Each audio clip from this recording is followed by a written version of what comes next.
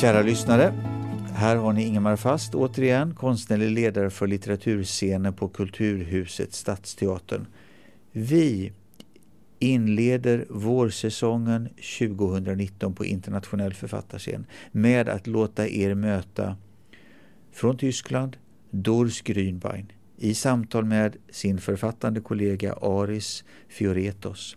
Samtalet förs på tyska, men lugn, till vår hjälp har vi den eminenta tolken Elisabeth Geiger-Poignon, och vidare medverkar även den svenska översättaren Ulrika Wallenström med läsning. Låt samtalet ta sin början. God kväll alla. Guten Abend, lieber Durs. Ingmar har nästan sagt allting jag hade förberett. Och jag vill ogärna upprepa mig, det är en sån tråkig genre. Men när det gäller lovord så kan man aldrig upprepa sig nog. Så jag hoppas att ni står ut med ett par sådana upprepningar. Vi kommer strax att tala tyska. Ett språk som för er som föredrar engelska eller franska eller något annat ändå kommer få en väldigt pålitlig, tillförlitlig och på alla sätt och vis bedårande svensk inkarnation i form av Elisabeth.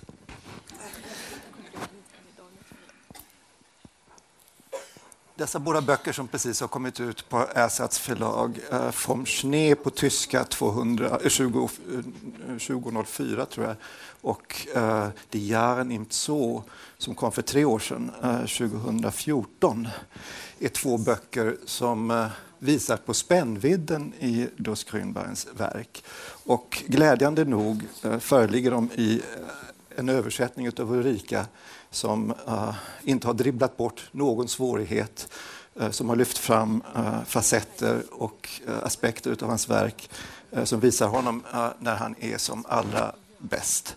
Och glädjande nog är de inte bara utgivna utav Anna Bengtsson och Ola Wallin på deras fantastiska förlag som inte går att ersätta trots namnet, utan de är också gestaltade utav Håkan Liljemarker. Och visserligen ser de tyska originalen ganska hyfsade ut, men Håkan klår man inte.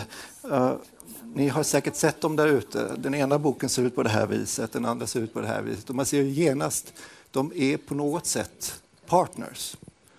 I den här boken är allting vitt, nästan abstrakt. Det är vinter. I den här boken är det mycket grönt och ljusblått. Det är uppenbarligen vår. Här är det nästan orörligt. Här tror man nog ändå att dessa löv skälver. Om detta är en bok som antingen är i början utav en existens eller alldeles i slutet utav den, så är detta en bok som tror jag tillhör och inkarnerar barn och ungdomen. Men det finns förstås många genklanger och anspelningar på böckerna inuti dem också. Och jag tänkte att vi skulle ägna kvällens samtal lite grann åt detta. Vi känner varandra sedan numera ungefär lika länge som René Descartes var gammal då han fastnade i södra Tyskland under ett par veckor vintern 1619-1620. Och ni vet ju genast då att det är ungefär ett kvarts sekel. Och det är lätt hänt att om man känner varandra så väl att man blir förtrolig och full av anspelningar och outtalade förutsättningar som kan vara svåra att följa om man inte själv är en av personerna. Så jag ska försöka, och för den delen alla tjuvtrick som man ägnar sig åt som vän, så jag ska försöka vara mer naiv än jag möjligen brukar vara och ställa frågor till Durs som om jag precis just hade kommit på dem. Vi gav ut en bok för er som vill se hur det ser ut i den här vänskapen på andra sidan så att säga för några år sedan, som också kom ut på Ersatz förlag, som heter Avtalad tid. Och på tyska heter Verabredungen. Och där ägnar vi oss åt en sorts vänskaplig, dråplig pingpong i form av samtal på olika orter, på olika platser med olika teman, men också åt att skicka varandra vykort. Och dessa vykort har vi fortsatt att skicka till varandra efter det att boken kom ut. Det finns egentligen bara 2 regler. Man ställer en fråga eller ger ett svar. Och man är absolut ärlig. Tro den som vill det. Boken har ett motto från Kierkegaard som då sittade. En Kierkegaard som också nämns i hans bok om uppväxten i Dresden. Och det lyder så här, jag tror att det är ungefär allt man behöver veta om den här pingpongvänskapen. Förvisso hör förståelsen till vänskapen, men ingen av det slag där den ena alltid vet vad den andra vill säga. Nej, till vänskapen hör just att den ene aldrig vet vad den andra tänker säga. Lieber Doris, wir wollen über deine 2 Bücher, die gerade auf Schwedisch erschienen sind, reden, was nicht unbedingt einfach ist, denn es verleitet einem gern zu Vergleiche, bei denen einer der Texte nicht selten auf Kosten des anderen verstanden wird. Dennoch, beim Wiederlesen der Bücher, diesmal in Ulrikas Übersetzung, sind mir einige Dinge aufgefallen, die auf gewisse gemeinsame Interessen hindeuten. Oder, um es mit einem Wort von Descartes zu sagen, es geht um Passion, de Passion, um Leidenschaften. Wir sitzen hier in diesem gläsernen Käfig unter einer Fontäne, sozusagen an der Quelle. Und das ist, glaube ich, durchaus sinnbildlich für die Themen deiner beiden Bücher. Es geht in beiden um Ursprünge, es geht in beiden um Selbstreflexion, es geht in beiden um dieses komische Paradoxon, eingesperrt zu sein und gleichzeitig gehütet zu sein. Lass mich, um anzufangen und in Gang zu kommen, 2 kurze Stellen aus Die Jahren im Zoo zu zitieren. Seite 53, die Wege der Selbstergründung sind unvorhersehbar. Und auf Seite 162 sprichst du von der Gewohnheit des lyrischen Selbstgesprächs, in das ich seit langem verstrickt war. Ich glaube, du wirst schon hören, was das vielleicht auch mit Descartes zu tun haben könnte.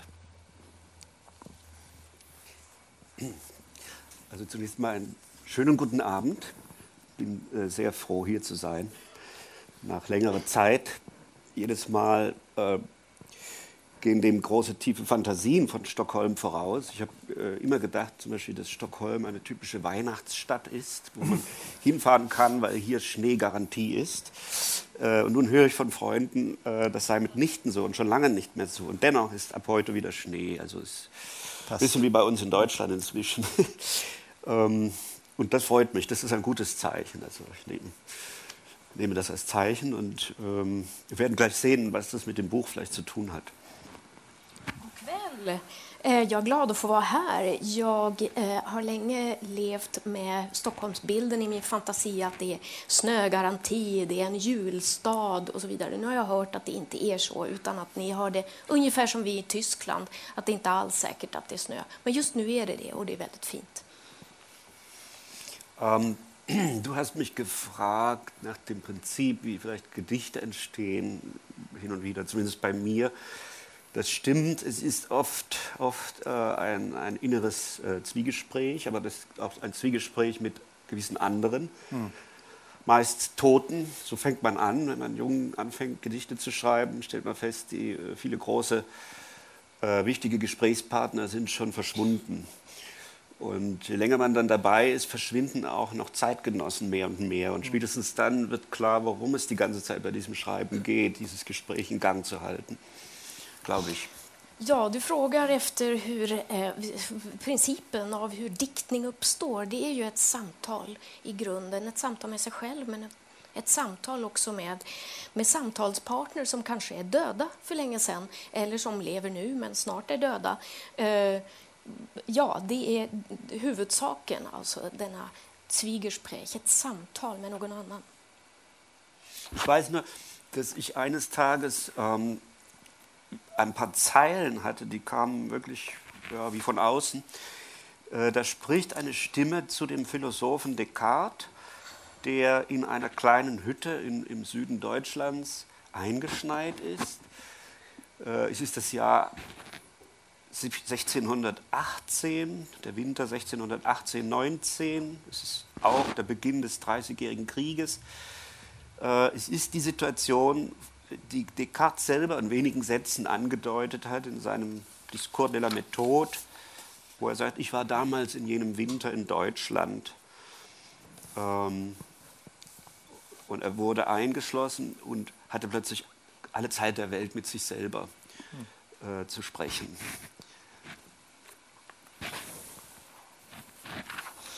Jo, jag kom på, eller ett par rader kom till mig sådär, ifrån Descartes, som han hade skrivit när han satt insnöad i en liten tysk stad under vintern, årsskiftet 1618-19.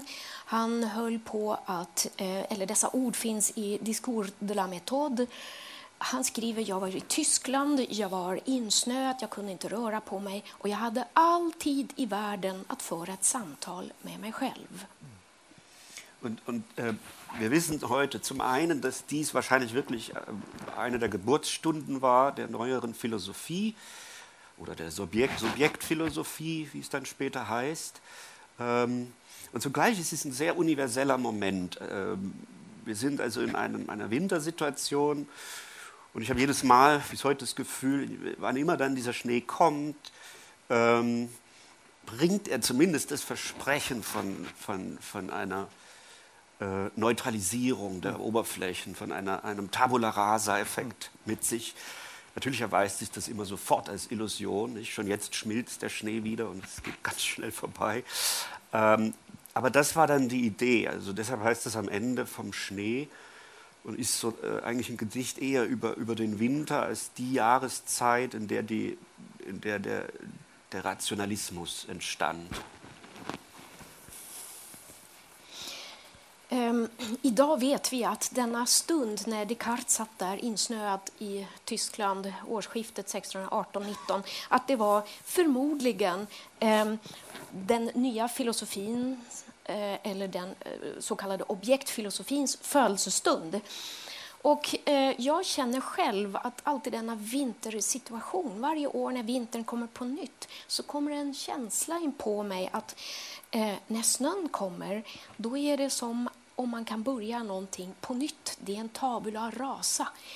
Visserligen vet jag att det inte är så, men det är alltid en fläkt av detta som handlar om att snön är på något sätt någonting som passar bra till rationalismens födelse.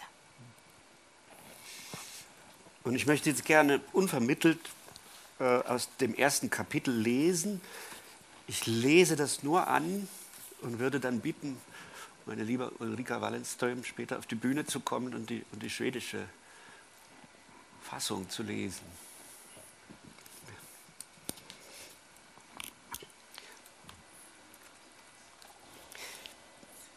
Eins, der Schnee von heute. Monsieur wacht auf, es hat geschneit die ganze Nacht. Soweit das Auge reicht auf einer weißen Fläche, schmückt sich das Land mit weißen Kegeln. Es sind Bäume, die mit der Winterhand der große Arrangeur veredelt hat. Man sagt, ihr schätzt ihn, seinen Spieltrieb, der Türmen Hauben aufsetzt und die Dächer deckt. Mit kalten Daunen, seinen kristallenes Flanell, gewebt aus Flocken, polstert faltenlos die Fluren aus, bis alle Welt verzaubert ist und tief verschneit. Ein Foliant mit weißen Seiten, die nur er beschreibt. Seht ihr, es tagt, spurlose Frühe, geometrisch klar. Kühl wie am Morgen nach der Schöpfung, formenstreng, zeigt sich die Erde nun berechenbar, was möglich ist, nicht, was durch Sintflut, Ackerbau und Kleinstadtkrieg verheerend wirklich wurde, liegt nun ausgebreitet. Besänftigt lädt, was irgend denkbar ist, zum Studium ein. Schnee hat den Bann gebrochen, das Diktat der Zeit. Habt ihr bemerkt, ist aufgehoben. Unter frischen Wehen kroch eine Gleichung in die Hügel. Rein als Raum dreht sich die Landschaft auf den Rücken, wie im Traum. Wacht auf, Monsieur, auch wenn es scheint, ein Federbett sei wie die Wunderwelt dort draußen, nur im Kleinen. Zum Greifen nah, leicht überschaubar, eine Projektion im Maßstab 1:1000 nimmt man die Region, in der euch Winter traf und einspann wie die Raupe. Heraus aus dem Kokon, kommt, werft die Decken ab, wenn auch ihr Faltenwurf an Berg und Tal erinnert, dazwischen Gänsepfade, überm Knie ein ferner Hügel. Was früh den Blick trübt, nachts ihn bricht, ist kein Gestirn, ein Futteral ist's, weich gepolstert für das müde Hirn.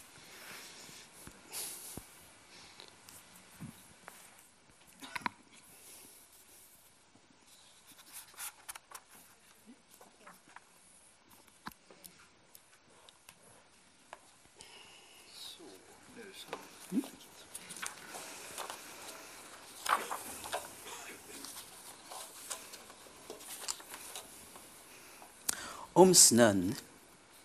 Första sången. Snön som föll i natt. Vakna, monsieur. Se ut på snön som föll i natt. Så långt som ögat når en enda stor vit slätt är landet prytt med vita käglor. Det är träd som med sin vinterhand den stora arrangören förädlat. Ni lär, sägs det, uppskatta hans leklust som kröner torn med huvar och som täcker tak med kalla dun. Hans överdrag, kristallflanell, av flingor vävd, gör släta kullar utav fält tills världen blir förbytt och borta under snön. En foliant med vita ark där ingen skriver utom han. Det dagas, se, en orörd morgon, geometriskt klar, sval som i ottan efter skapelsen och formsträng syns jorden nu beräkningsbar. Det möjliga, ej det som syndaflod, åkerbruk och småstadskrig gjort verkligt och förrött, ligger nu utbrett, fritt. I lugn och ro kan allting tänkbart här studeras. Bandet är brutet genom snön. Tidens diktat, ni märker det, är upphävt. Under nya drivor smög sig ett likhetstecken in. Rent så som rymden vänder sig landskapet på rygg, liksom i drömmen. Vakna, monsieur, om än det tycks er att ett täcke inne är lika gott som sagovärlden ute, blott i smått. Påtagligt, överskådligt, men en projektion i skala 1:1000 ställt mot den region där vintern hann i kapp och gjorde er till puppa. Kryp ur kokongen nu, flå av er filtarna, om också deras väck kan likna berg och dal med kostigar emellan, ner från knät en fjärran backe. Är blicken skum och blind, skyll inte på en stjärna, skyll på ett skönt fodral omkring er trötta hjärna. Se det har snöat, se på denna vita prakt. Ställ kroppen, detta fina instrument, i läge. Håll andan en sekund. Justera noga det som mer än var sextant är skapt för ortsbestämning. Ett synverktyg med sina linser. Märker ni? Det redskap som vi har för orienteringen i rummet är också det en kropp. Euklides satser gäller. Gjort av protein, men mer i stil med glas. Går inte just i kras, men tyngdlagen till ära lyder det sårbart, fast en ting, ljusbrytningsläran. Le inte, herrn. Ni känner lika väl som varje fysikus de två mirakelkloten. Jag slår vad om att ni dissekerat de små globerna med fina nerver, förgrenade i äggvitan runt om, liksom utanför fönstret, trädens rötter under nysnön. Ni visste vida mer än någon simpel anatom om iris och pupill, magister metafysicus. Det var en filosof och ingen ögondoktor som först tordes fråga sig, att se, vad är det då? Que sais-je? Kanske snö kan hjälpa en förstå. Snö abstraherar, antag att den bäddat för förnuftet. Den har vaggat, sänkt i sömn de vägar där tankegången annars skulle villat bort sig. Landskapet liknar griffeltavlan, suddad ren och tippad bakåt 90 grader. Vinterns ljus får till en kamera lucida. Genom titthålet går synstrålen rakt fram till horisonten och tillbaks. Inget som hindrar, inget zigzag, öppna perspektiv. En idealisk grund. Ritbordet avröjt av kung Bore. För er metod, monsieur. Ja, för diskoren. Allé, stig upp någon gång för solen väntar inte. Häv er ur lakanstrasslet innan härligheten smält bort och lort som vanligt skymmer sikten för er. Nysnö är värdefullt som stora diamanter för vilka man för krig och byter bort provinser. En juvelerare är snön. Den formar där den faller. Den rundar av och vandlar om till sköna kurvor som sen fysiken, snabb som svalan, finner formeln för. Betänk vad ni går miste om. Vilken förlust. Det är för er, monsieur, det snöat ju. För er skull just.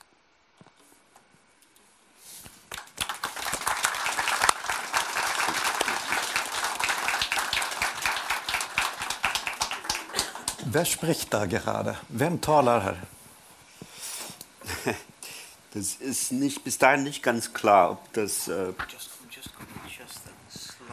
Okay.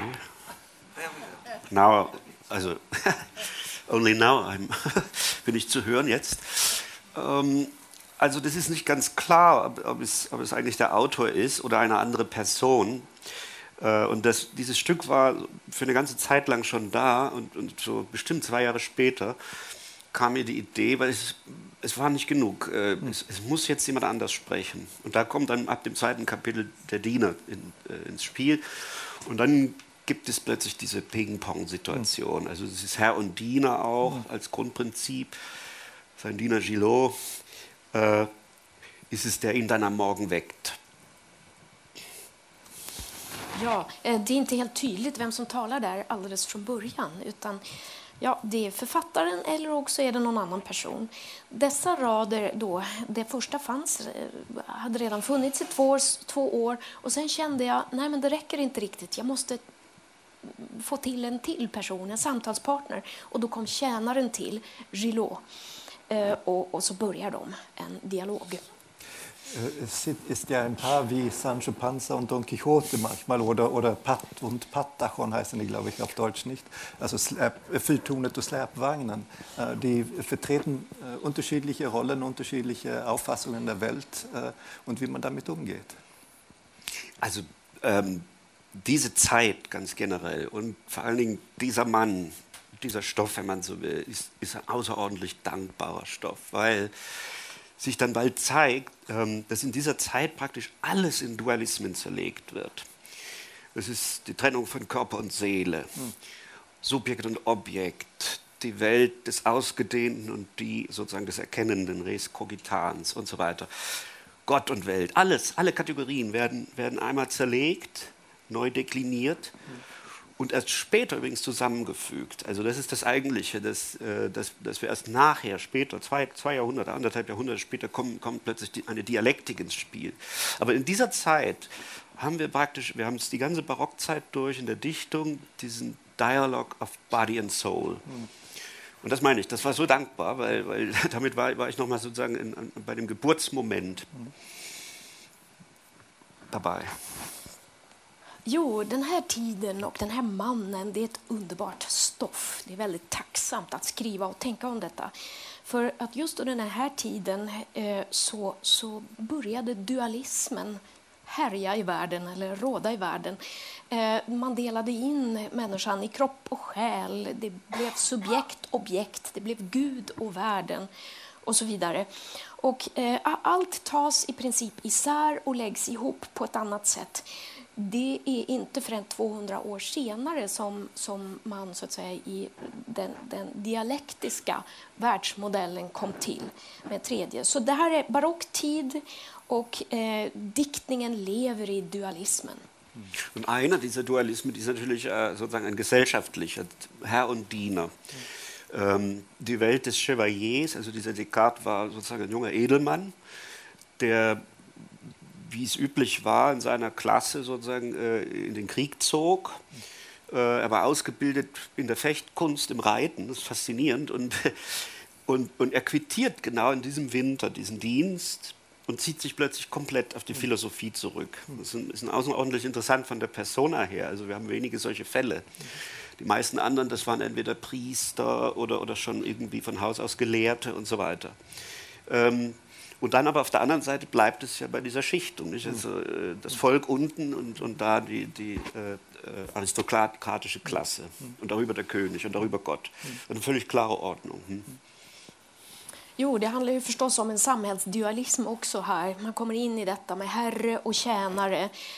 Descartes var ju en, vad säger man, kavallerist, chevalier, jag vet inte, en beriden soldat så att säga, som tjänstgjorde under 30-åriga kriget och hade sin tjänare med sig. Det är lite speciellt. Sen blir han tänkare och filosof. Men världen, eller samhället rättare sagt, var då uppdelat i aristokratin och tjänare och ståndssamhället rådde egentligen då. Du sagtest, es gab dieses Gedicht ohne den Diener erstmal ein paar Jahre lang, auch in Alexandrinen damals. Die Form, muss ich ehrlich sagen, war mir nie recht bewusst. Es war mir klar, dass es ein längerer Versfuß sein muss, weil ich musste sozusagen in den Zeilen doch ein Maximum an Informationen unterbringen. Und dieser wirklich Alexandriner, der erlaubt ist, dass man zugleich immer in so einem natürlichen Redemodus bleibt. Ich glaube, im Schwedischen hat man es gut gehört, dieses so ohne dass man jetzt irgendein zwanghaftes Schema hat. In der französischen Tradition war es ja tatsächlich auch der Dramenvers, dann Corneille, Racine. Das wusste ich aber alles erst später. Das Versmaß ist quasi intuitiv gewählt. Frågan var om dikten utan tjänaren, så att säga. De där första 2 åren, fanns den redan i alexandrinerform, frågade Aris. Jo, nej, det visste jag. Jag var ganska omedveten om versmåttet från början, var svaret. Jag visste bara att det skulle vara ett versmått som kan i varje rad innefatta ganska mycket information och som har också en flödande rytm, en fri rytm. Författaren tyckte att det kom väldigt bra fram i den svenska versionen där. Metern och versmåttet har ju att göra med örat i första hand. I den här dikten så vaknar en person i ett vitt landskap och ser världen på nytt, försöker se den som om man ser den för första gången. Hur ser han på ögats roll i detta? In diesem Gedicht, die Alexandrin ist natürlich ein Metrum, ein Versmaß, das erstmal mit dem Ohr was zu tun hat, mit Klang und so weiter. In dem Gedicht geht es aber genauso sehr um das Auge und Absolut. Die Rolle des Auges. Hier wacht jemand auf und auf einmal sieht er die Welt. Er versucht wirklich vielleicht die Welt zum ersten Mal zu sehen. Was hat es sich? Welche Rolle spielt da das Auge? Es gibt ein Kapitel, das heißt direkt vom Sehen. Und in diesem sogenannten goldenen Zeitalter der Malerei, es ist dieselbe Epoche, in der in Holland oder die Flamen, die Holländer praktisch ihr ganzen Orbis Pictus ausbreiten in Form von Dorfbildern, Stillleben, Szenen aller Art. Es wird auf einmal außerordentlich lebendig der Alltag auch dargestellt. Das war natürlich alles für mich sozusagen Material oder so. Ich bin unendlich viel in Galerien dann gewesen. Und mir ist klar geworden, dass genau in diesem Zeitalter passiert eine Umkehr. Zum ersten Mal ist tatsächlich die Augenwelt, das tatsächlich Gesehene, das Allerwichtigste. Zur Feier der Schöpfung, wie es immer noch war, aber konkret auf einmal. So konkret, dass wir es heute noch empfinden. Also wir fühlen uns ja eigentlich schon noch immer als Zeitgenossen dieser Zeit. Das ist nicht wesentlich anders. Jo, det finns ett kapitel som heter då, som är skrivet om seendet. Det är ju samma tid som guldåldern i Holland firade så att säga måleriets största blomstringstid. Det var i Flandern och i Holland målerier om byscener, om panoramer. Någonting som jag tog in ganska mycket under den tiden som jag skrev på det här. Jag gick mycket på gallerier och tittade på det. Man kan säga att den här tiden började ögonvärlden träda fram på något sätt som väldigt konkret. Jag känner också att vi nu i vår tid fortfarande känner oss befryndade med det här sättet att se som Nederländerna målade. Det sätt på vilket språket ser, i synnerhet det poetiska språket, är med hjälp av bilder, med bildspråk, med metaforer. Vilken roll spelar metaforer i detta sammanhang? Die Art und Weise, auf der die Sprache, vor allem die poetische Sprache, sieht, dürfte vielleicht mit Hilfe der Bilder sein. Welche Rolle spielt hier die Metapher für dich?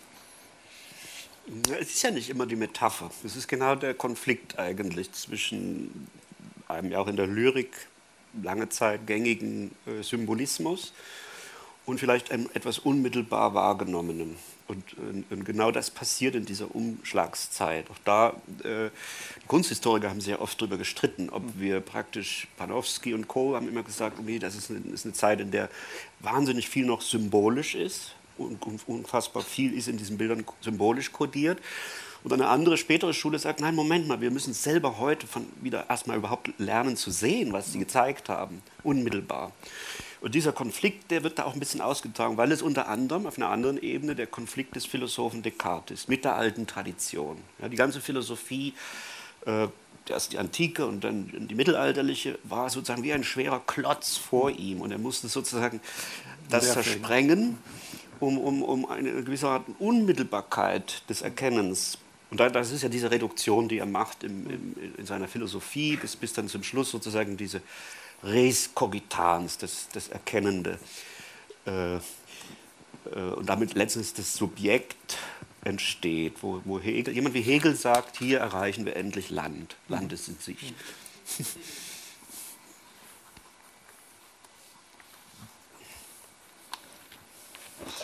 Jo, metaforer, ja men det är ju inte alltid metaforer det handlar om. Inom konsthistorien har man så att säga stridit om denna fråga.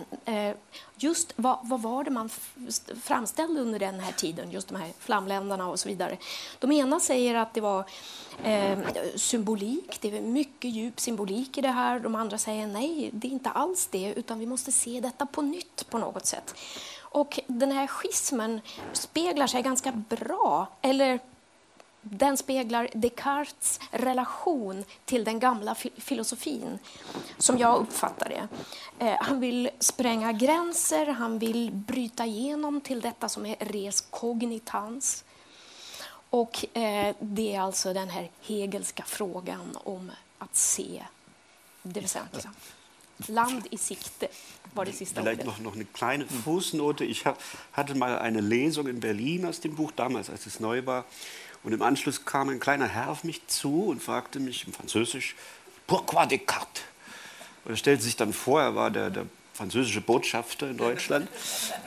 Und da musste ich kurz überlegen und dann habe ich was sehr Entscheidendes zu sagen, weil das ist gerade quasi, das lag in meinem Hintergrund, ich habe Sehnsucht nach Europa. Das ist es bis heute. Im Grunde habe ich anscheinend damals unbewusst nach so einem Helden gesucht, nach einer Figur, die was mit dem ganzen Geist des Kontinents zu tun hat. Bei Byron findet sich irgendwo dieser Stoßseufzer, I want a hero, I need a hero.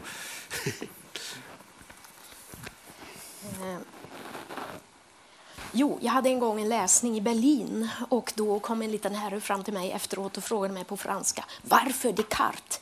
Det visade sig vara den franska ambassadören. Mitt svar var på något sätt, jag kunde inte komma på något annat än att säga, det är längtan till Europa. Jag längtar efter att hitta en hjälte som förkroppsligar eller symboliserar Europas tänkande. Lite grann i Byrons mening, I need a hero. I dessa pingpongvykort som vi skickar varandra så ställs ju frågor som besvaras. Och ibland har jag haft känslan eller misstanken att den fråga man själv ställer är egentligen den fråga man helst skulle vilja besvara. Och den första frågan som Dus ställde mig var: vem är din älsklingsfilosof? Låt oss fråga honom detta. Ich habe manchmal den Verdacht in unserem Ping-Pong mit Ansichtskarten, dass die Frage, die man stellt, eigentlich diejenige Frage ist, die man am liebsten selber beantworten würde. Deine erste Frage an mich an einer Ansichtskarte war: wer ist dein Lieblingsphilosoph? Würdest du mit der Karte antworten? Ich heute. Es sind so viel dazugekommen. Und ich gestehe ein, ich kenne ja die Querele, dass Descartes uns immer weiter ferner rückt. Er ist auch gewissermaßen, er entrückt immer weiter mit diesem Zeitalter. Wir sind woanders. Das Denken ist halt viel synthetischer. Es versucht viel mehr, die Dualismen zu überwinden, zum Beispiel, in jeder Hinsicht. Selbst die Hirnforscher winken ab. Und ich weiß noch, wie ich damals das Frohgemut an einen zeitgenössischen Philosophen geschickt hat, den Jürgen Habermas, der mir dann aber sehr nett lange einen Brief schrieb und sagte, er sei überhaupt kein Spezialist in Kognitionsphilosophie. Also so geht das heute, nicht? Das ist zerfallen in Spezialgebieten. Aber ich höre ganz gern, dass oft in Philosophie-Einführungssemestern dieses Buch verwendet wird. Das ist,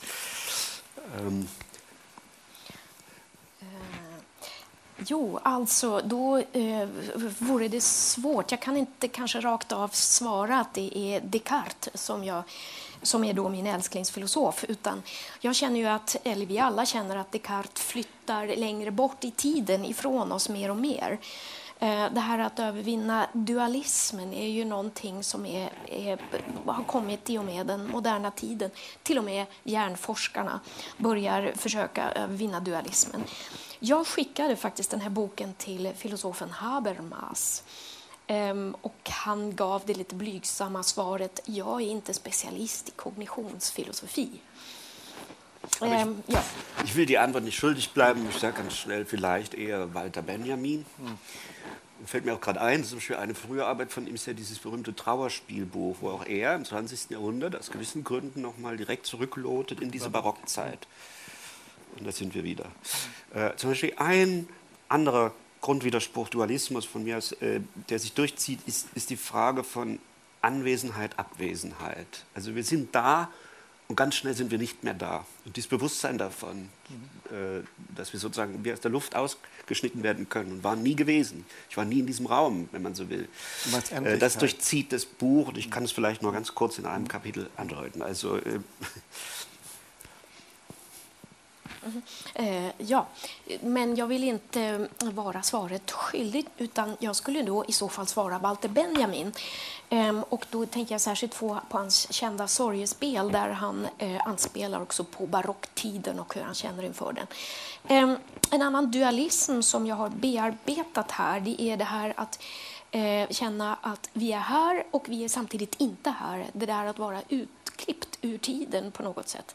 Och då skulle jag gärna vilja läsa ett litet avsnitt ur den här boken som anspelar på det. Kapitel 7, Selbstporträt als leerer Teller. Wie kann das sein? Derselbe Spiegel, der mir früh im Winterlicht am Kinn die schwarzen Stoppeln zeigt. Jetzt steht er grau, ein Glas halb voll am Fensterbrett. Und nichts verrät, wie eben noch im Streichholz glühen, was er enthielt, mein Bild, die Psyche, tief verzweigt. Mein Konterfei, herausgeschält aus Nacht und Bett. Jetzt scheint er blind, im Staub ein bloßer Scherben dort in meinem Rücken. Dabei weiß ich nur zu gut, sein Glas schöpft weiter heimlich aus der Bilderflut. Nur ich bin hier an einem ungenannten Ort. Ich weiß genau, ich bin, auch wenn er mich verschluckt mit Haut und Haar, wie ich verschluckte fast vor Lachen den Rebhuhnknöchel, beinahe wär ich dran erstickt. Ein Spiegel hat wohl wahr kein Liderpaar, das zuckt. Nichts sticht ihm je ins Auge, diesen klaren Schacht muss jedes Bild hinab, Du brichst dir das Genick beim Sturz kopfüber in den kalten Silbersee. Merkwürdig nur, wenn's ihn nicht gäb, ihr wüsstet kaum, wie sieht er aus, der zu euch spricht. Wie dort im Schnee die Hasenspur wärt ihr nur Ornament im Raum. Und doch es schmerzt, Wundherde, Eingeweide sind, Zahnhälse freigelegt, kaum schauriger als dies. Jetzt gähnt ein Tisch, ein Teller blinkt, wo sonst die Stirn so unerforschlich leuchtete, mein eigenes Gesicht. Es ist nur Glasscheins, und doch droht es dir, verschwinde. Es ging zu Bruch, als ich beim Putz dagegen stieß. Nun schneidet es die Schneelandschaft, in der das Hirn so weich versinkt. Du drehst dich um, es gibt dich nicht. Ulrika, please.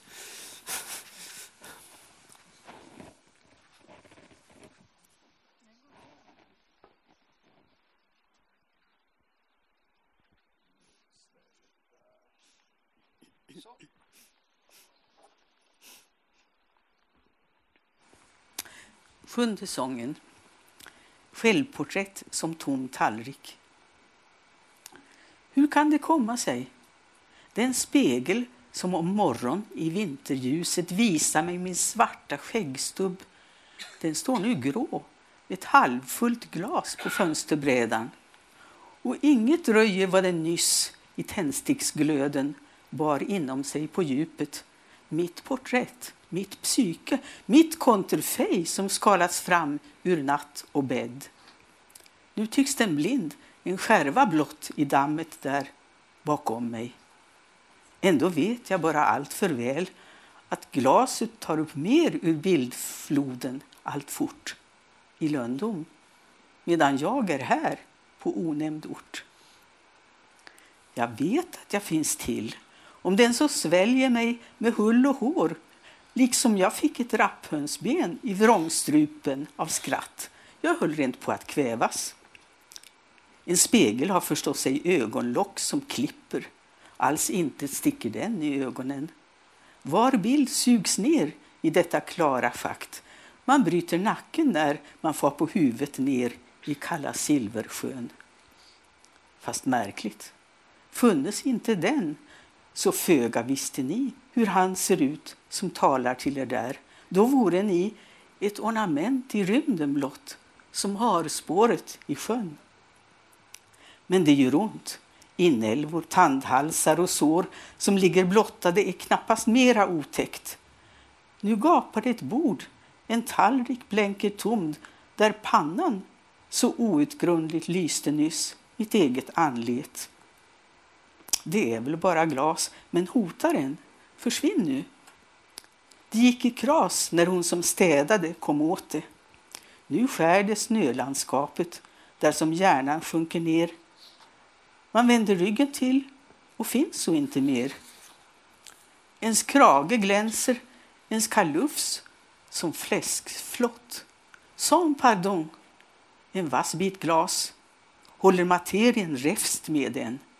Subspecie eternitatis, krast och bakifrån. Det snöar. Samma tyngd får människa och ting, liksom på Nordens skilderier. Inte sant, herr filosof?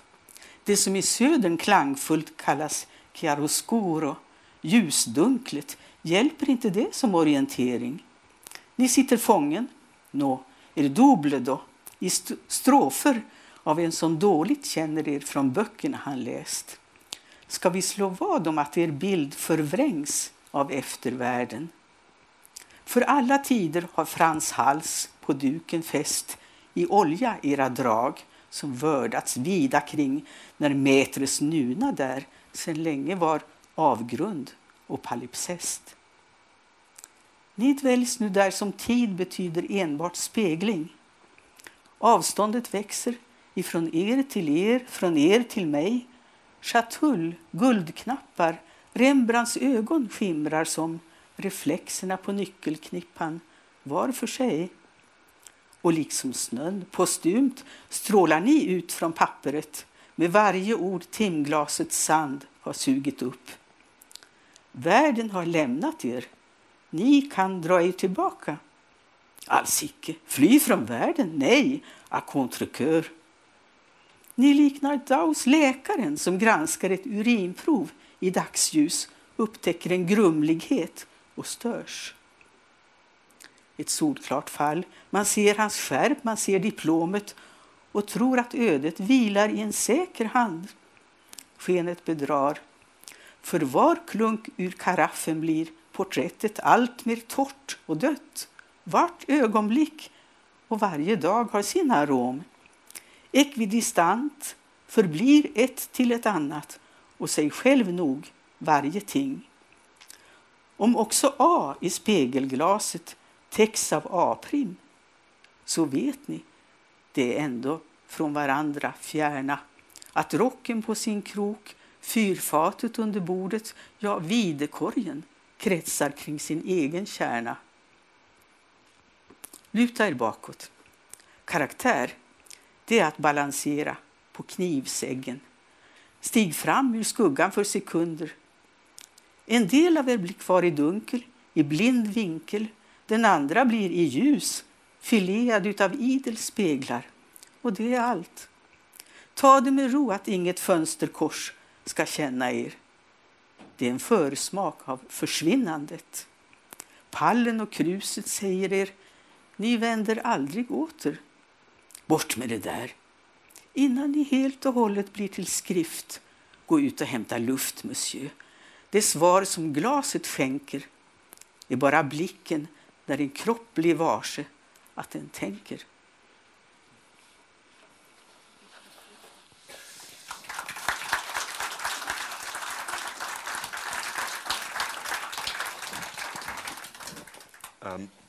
Vielleicht noch eine letzte Fußnote. Die letzten 6 Kapitel, die drehen sich dann oder spielen dann auch in Stockholm. Es ist dann praktisch das Schlusskapitel dieses Lebens. Und da gibt es einige charakteristische Szenen, die dazu musste ich damals überhaupt erst Stockholm besichtigen. Jo, sista anmärkning bara. De sista 6 kapitlen av den här boken då spelar i Stockholm. Och jag reste hit för att titta på staden och skriva. Det är ju klamrarna i den här boken. Tiden i Ulm, veckorna nere i Sydtyskland, insnöad och slutet av livet när den store franske filosofen dör vid det svenska hovet. Du nämnde att Benjamin står dig nära och det märker man framförallt i den andra boken här, Åren på Zoo, som innehåller en sorts tankebilder som Benjamin kallade dem. Minnen fångade i form av språkliga tablåer. Jag skulle gärna vilja höra honom tänka lite grann kring detta och också möjligen reflektera över det faktum att med Descartes-boken så började faktiskt riktiga bilder dyka upp i hans böcker. Descartes-boken tror jag är den första boken där en bild förekommer. Och de har bara blivit fler och fler i böckerna. Och i synnerhet i denna minnesbok så är det fullt av bilder. Die Stockholm-Episoden am Ende sind ja so etwas wie der Schlussklammer dieser Vita von Descartes. Insofern ist das ein Rahmen. Und Rahmen gehören auch zu Bildern. Du sprichst von Benjamin, er sprach selber von Denkbilder, also in Sprache erstarrten, und nicht erstarrte, aber in Sprache, in Bilder gebannte Sprache. Und so funktioniert in meiner Lektüre sehr oft dein Buch über die Zeit in Dresden.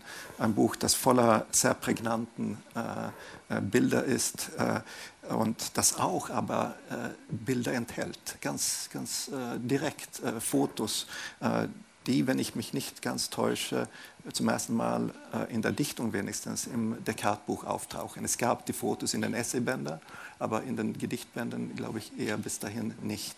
Also auch das sind Bilder. Und da besteht sicherlich eine Beziehung, darüber könnten wir vielleicht später reden. Aber was hat es auf sich? Wie ist das? Besuchen wir hier eine Ausstellung in diesem Buch über Dresden und die Kindheit und die Jugend in Dresden? translate? Nej, jag hade schon gesagt, jag hade schon auf Schwedisch. Okay. Nun kommen wir ins 20. Jahrhundert. Und im 20. Jahrhundert nehmen die Bilder stark überhand durch das Aufkommen der Fotografie. Es ist im Grunde fast alles Erinnern heutzutage, das bildgestütztes Erinnern. Man muss im Grunde die Bilder sogar erst wegschaufeln, um zu irgendwelchen persönlichen Kernen vorzustoßen. Dieses Zeitalter war begleitet von der neuen Malerei, die sozusagen Fenster öffnete. Oft waren die Bilder übrigens wirklich wie Fenster konstruiert in die Welt hinein. Oder jemand schaute aus dem Fenster, typisch. Nun, aber im 20. Jahrhundert werden die Städte fotografiert. Von oben, von unten, von überall und so weiter. Die meisten Menschen haben ein Fotoalbum und fangen ihre Erinnerungen damit an, dass sie in diesem Fotoalbum wieder blättern. Vergegenwärtigen sich alles immer durch Fotos. Das kann nicht spurlos an der Literatur vorbeigehen.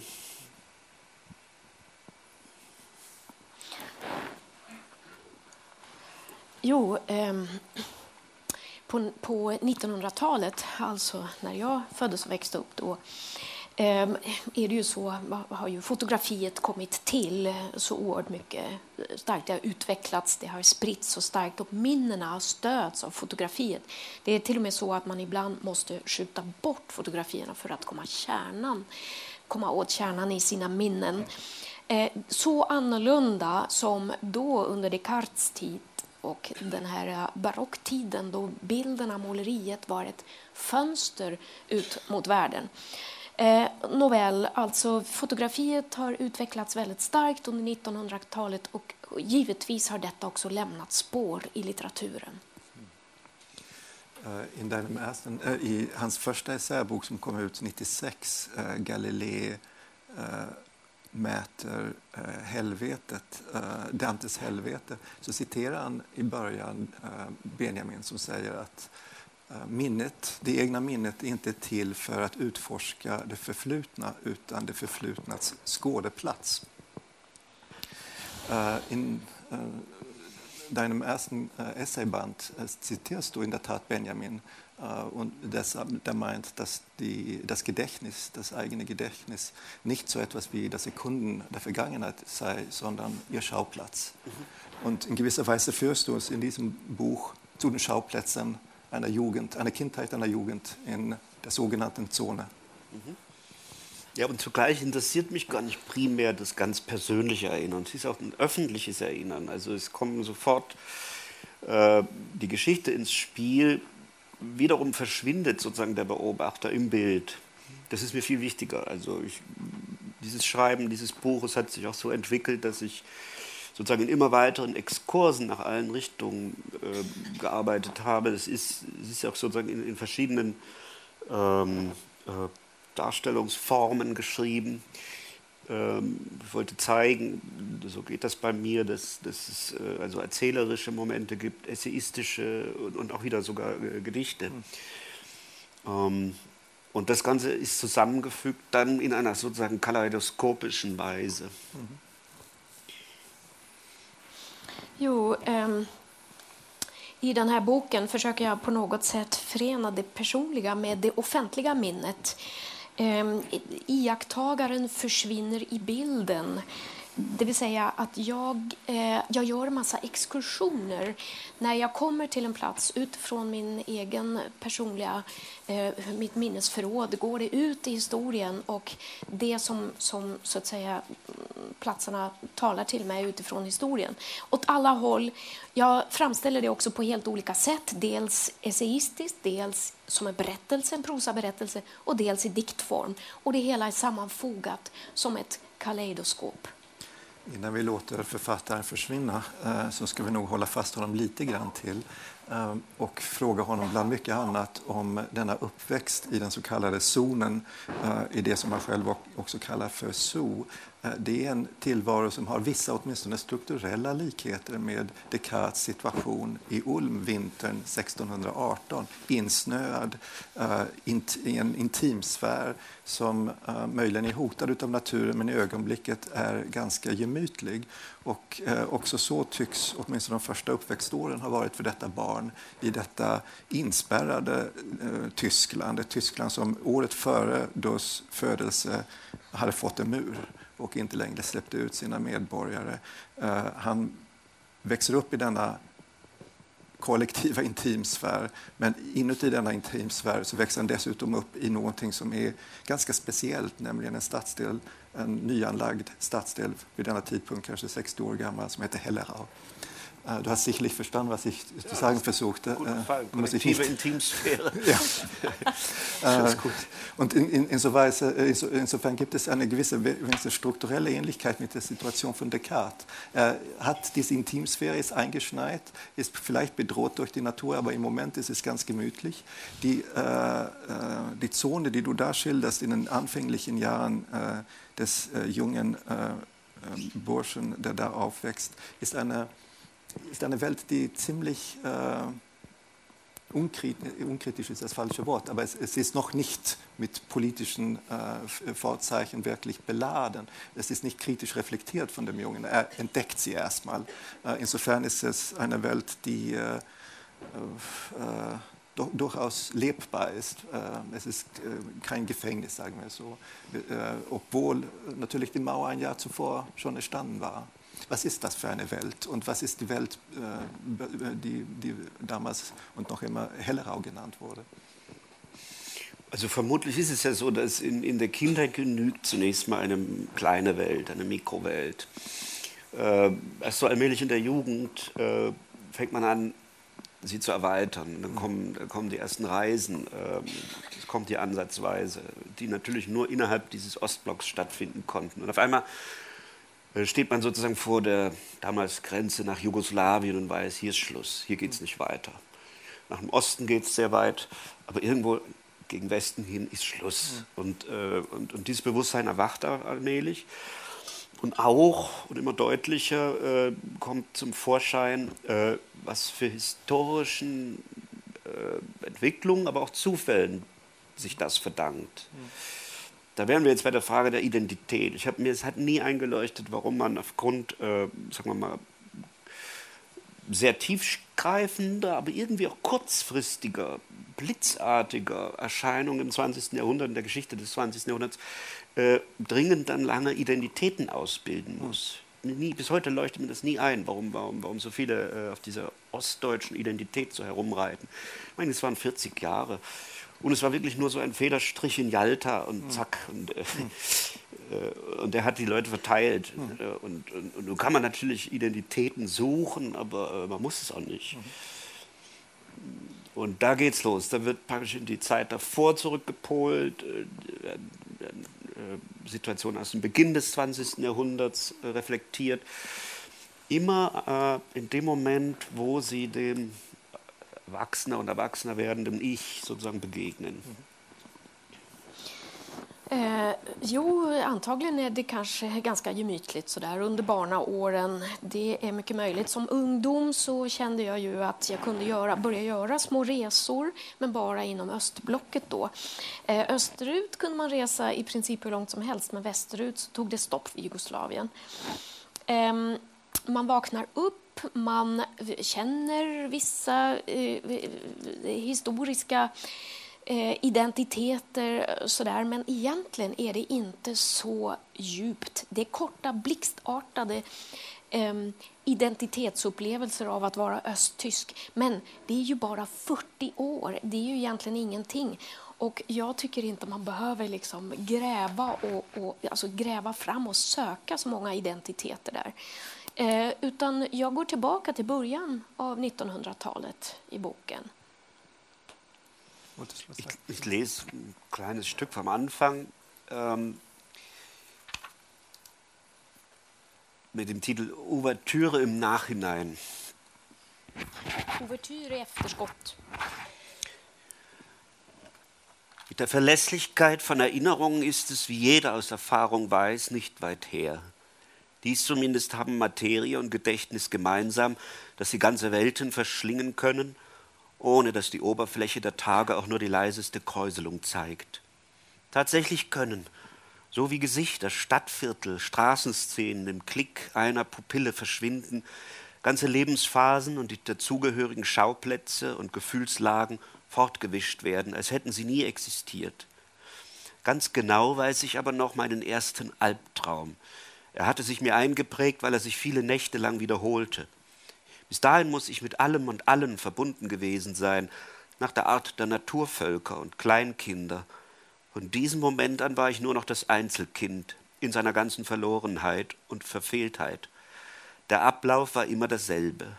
Es geschah in unserem Haus in der Heller-Aussiedlung am Stadtrand von Dresden, das wir bezogen hatten, kurz bevor ich zur Schule kam. Und es muss in der Zeit gewesen sein, da man das Lesen und Schreiben und die ersten primitiven Rechenformen erlernte. Weiß ich nicht. Ulrika, please.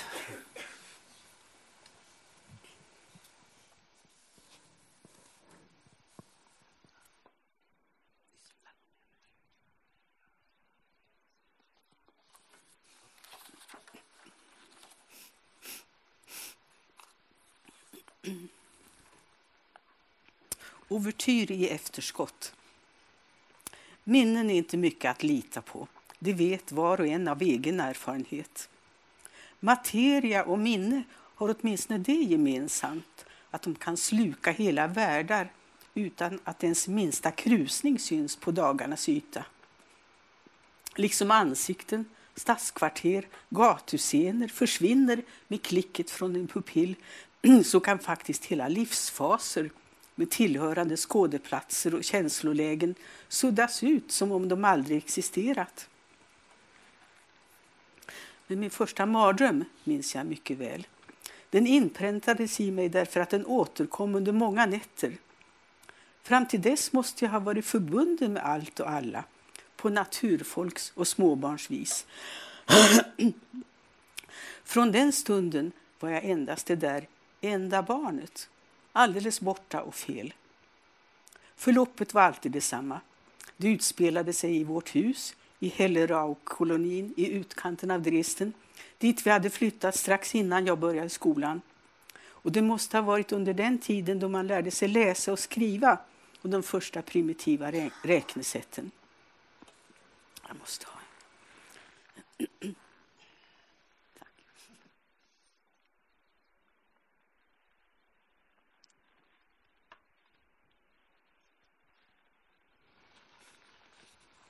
Så snart det blev mörkt och jag låg utsträckt i sängen började rummet vidgas uppåt och rotera omkring mig. Från hög höjd såg jag mig själv ligga där nere, försvinnande liten i min blommiga pyjamas. Huset hade brutits upp över kammaren som bara en skjuter med mjölkglasruta skilde från mina föräldrars sovrum, vilket tjänade som vardagsrum om dagarna. Likt luckan i ett observatorium hade taket öppnat sig mot natten. Mellan mig och världsalltet fanns inte längre något tak. Ovanför klädskåpen började firmamentet. Jag var oskyddad i den råkalla, ofattbart svarta yttre rymden och kände hur jag med stor kraft drogs ut. Det gick inte längre att hålla sig kvar i sängen, min älskade säng, det enda ställe där jag varit fredad för världens attacker. Jag var den där olyckliga kosmonauten. Den gången begagnade man det officiella sovjetiska uttrycket. Astronauter var enbart amerikaner. Som hade råkat ramla ut från sin rymdstation genom en ventil och nu drev omkring, avnavlad och avkablad. Det som ingav mig ångest var att jag inte bara utvändigt saknade ett fäste i detta mörker, där det inte längre fanns upp eller ner, utan att det kändes som om också min skalle blivit öppnad och hjärnan frilagd, likt ett dekapiterat frukostägg. Jag såg tydligt framför mig det ringformade köksredskap med saxhandtag, varmed en del av släkten högg huvudet av de kokta äggen vid bordet. En kylig kosmisk andedräkt fläktade kring min panna. Jag frös över hela kroppen och var borta ända ut i lilltån. En gränslös ångest hade gripit mig. En i ursprunglig mening panisk fruktan för att upplösas, strömma ut i alltet. Under tiden gömde sig mina föräldrar i sina sängar i rummet intill och kunde eller fick inte rädda mig, hur ynkligt jag än gnällde. Jag tyckte de var kilometer bort från mig. I början hade mamma ännu stigit upp och försökt lugna mig. Men i grund och botten var det inte mycket hon heller fattade om min nöd, och hennes vänliga oförståelse skar mig i hjärtat. Pappa brukade bara brumma i bakgrunden att jag skulle sluta upp med de där dumheterna. Senare upphörde också mamma tro mig när jag huttrande berättade om mina irrfärder genom världsrymden. Det fanns ingen tröst. Mitt läge var hopplöst, och så somnade jag omsider, tyst gråtande under de känslolöst blinkande stjärnorna. Från den stunden förändrades allt, och ingenting var längre som i min barndoms föregående århundraden. Idag förefaller det mig som om vissa saker i mitt liv sedan dess tagit en något egendomlig riktning. Jag tycker mig se en avvikelse, om en aldrig så svag men för var dag allt tydligare, från den normalmänskliga kursen. Jag vet inget bättre ord för det än aberration, en term som strålar ut åt alla håll och som senare fastnade hos mig under astronomilektionerna. Ändå såg man det överallt. Inte en individ som inte på sitt sätt avvek från arten. Inte en blick mot stjärnhimlen utan att himlakropparna skenbart rörde sig bort från betraktaren när jordrotationens svindel grep honom. Inte en bild som inte medförde sina optiska villor. Jag har ingen aning om vad denna serie av ångestdrömmar skulle vara bra för, men jag är säker på att de då drog ett streck genom mitt ännu knappt vaknade medvetande. Jag var 7 när förvissningen om min dödlighet snuddade vid mig. Känslan av att vara utsatt i alltet.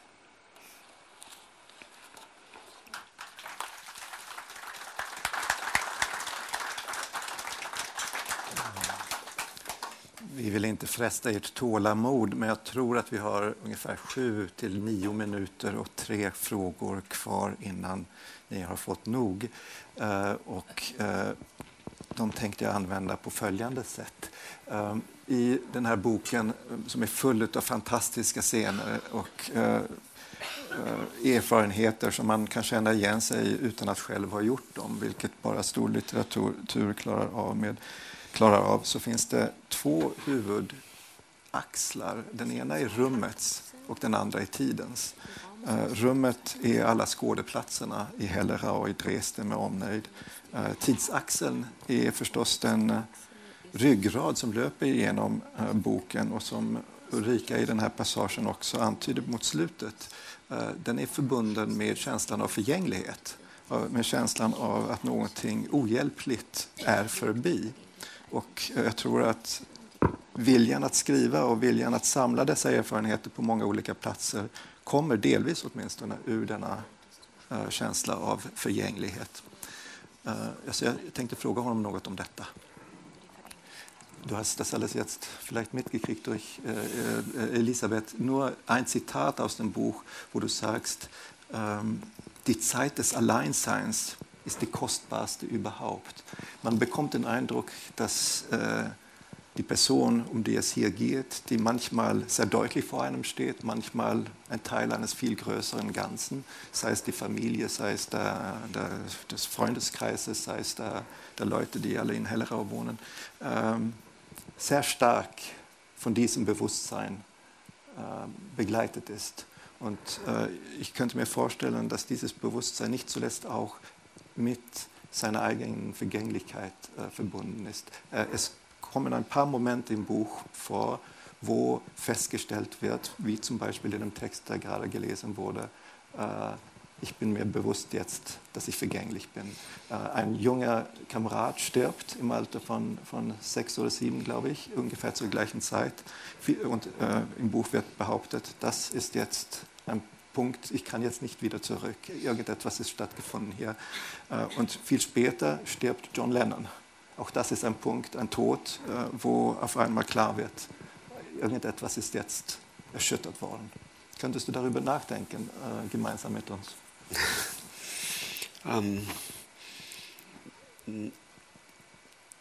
Naja, die Idee der Kindheit spielt hier die größte Rolle. Ich weiß, dass ich irgendwann mal so eine Zeile irgendwo hingeschrieben habe. Die Kindheit ist aus, das Kind steckt noch drin, es geht durch den Körper und weiß nicht wohin. So. Später habe ich viele Beweise dafür gesammelt, dass es nicht nur mir so ging, dass ich Kindheit sozusagen als einen Erkenntnisraum entdeckt habe, der sozusagen zur Bewusstseinsbildung natürlich viel beitrug, aber auch tatsächlich wahrscheinlich den psychischen Typus eines Menschen sehr stark bestimmt. Welche Kindheit du hattest, wie du in der Kindheit sich entwickeln konntest. Und nun ist das ja eine Gesellschaft, die stark von der Vergesellschaftung aller Dinge gelebt hat, Kollektivierung. Und ich kann das ganz klar datieren, in dem Moment, wo dann die Schule anfing und immer intensiver wurde mit allen Ansprüchen dieser sozialistischen Schule und dann kam das Militär und dann das Studium, war man immer weniger allein. Das war die Idee auch letztendlich der Gesellschaft. Ich glaube, nur verschärfter war es nur noch mal im Dritten Reich.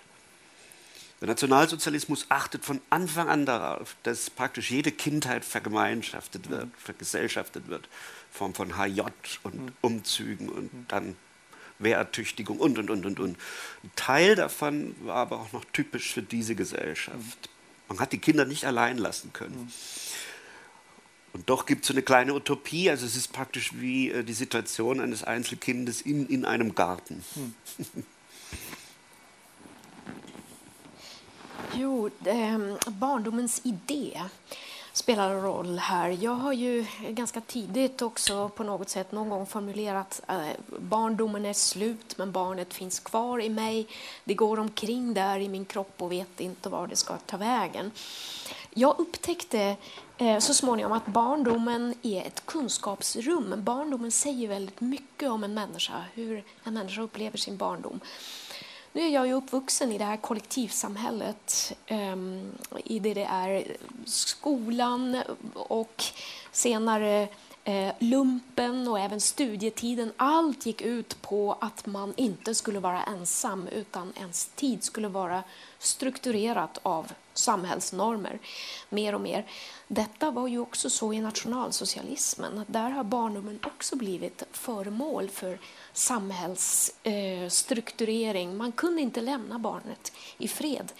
Men bakom allt detta stod hos mig då utopin av barnet ensamt i trädgården. Anknytande till det som du sa, att den ensamma tiden är den dyrbaraste tiden. Detta är en bok som innehåller många djur. Och dessa djur är förbundna med familjens historia, inte minst genom att morfadern är slaktare och tar med den lilla pojken till det stora slakteriet.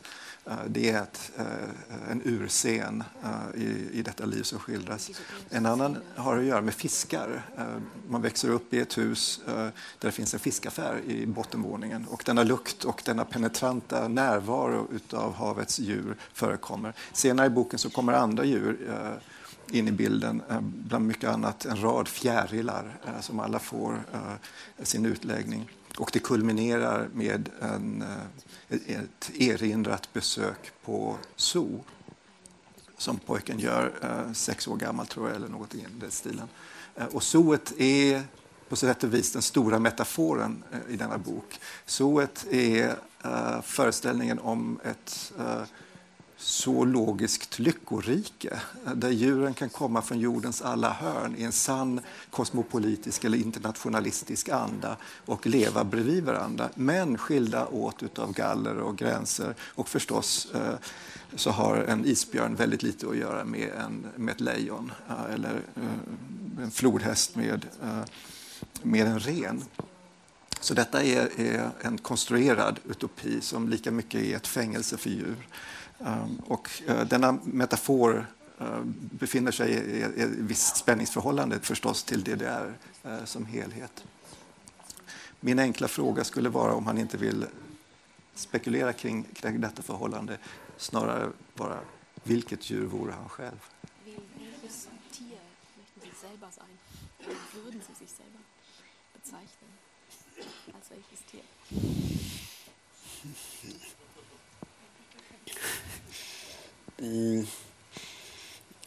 Ich habe an anderer Stelle mal geschrieben, dass für diesen Typus Zivilisation, den wir uns jetzt geschaffen haben, sowieso charakteristisch ist. Der Großstadtmensch geht immer gewisse Wege, bewegt sich in gewissen Bahnen. Der Arbeitsalltag und selbst das Freizeitverhalten hat etwas stark Hospitalisiertes gewissermaßen.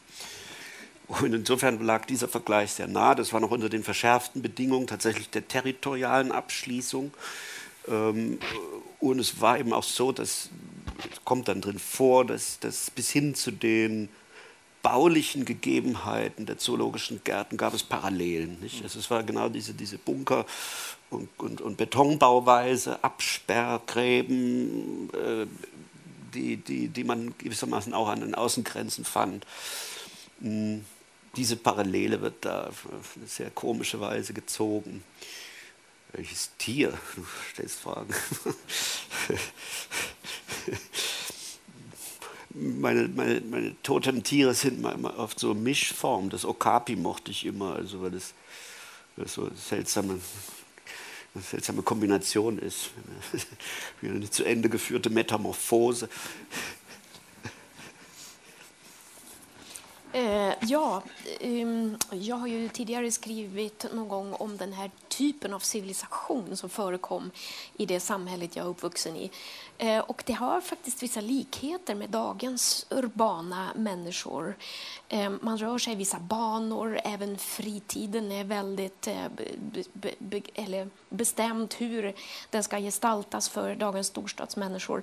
Det är en viss hospitalisering skulle jag säga, och det är inte helt olikt som det var då. Men i den här beskrivningen av zoo, då skulle jag också vilja jämföra det, eller min jämförelse går ut på att det finns den här territoriala avgränsningen, och så fanns det också vissa byggnader och sätt att avgränsa det här området som var i zoo-området som det var i hela landet. Betong och staket och alltihopa. Det fanns så många paralleller som stack i ögonen. Djur, vilket djur? Ja, svårt att säga. Mina totemdjur, de är egentligen kombinationer av djur, men jag skulle kunna nämna okapin som. Och varför? Därför det är en ofullbordad metamorfos, avslutar han att säga. Och en ofullbordad metamorfos önskar vi honom många år till, för om diktning är någonting så är det kanske just en metamorfos. Zu guter Letzt, lieber Durst, ich habe ein paar neue Postkarten von dir mitgebracht und ich wähle jetzt eine Frage, die du mir gestellt hast, aus und du musst sie jetzt bitte schön beantworten. Jag har tagit med mig några av de nya vykorten jag har fått av Durst de senaste åren och tänkte välja en av frågorna han har ställt mig och be honom att svara på den. Den här lyder på svenska, Elisabeth behöver inte översätta utan jag läser den sen på tyska. Hela vårt liv tillbringar vi om och om igen på platser som inte betyder någonting för oss och som snart är utsläckta i vårt minne. Till slut kan man inte ens vara säker, var jag överhuvudtaget här? Unser ganzes Leben verbringen wir immer wieder Zeit an Orten, die uns nichts bedeuten und die in der Erinnerung bald gelöscht sind.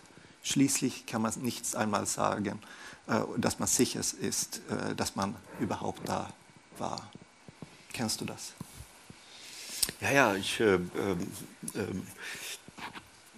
reflektiere viel über sogenannte Nichtorte, also Orte, die überhaupt nicht richtig markiert sind.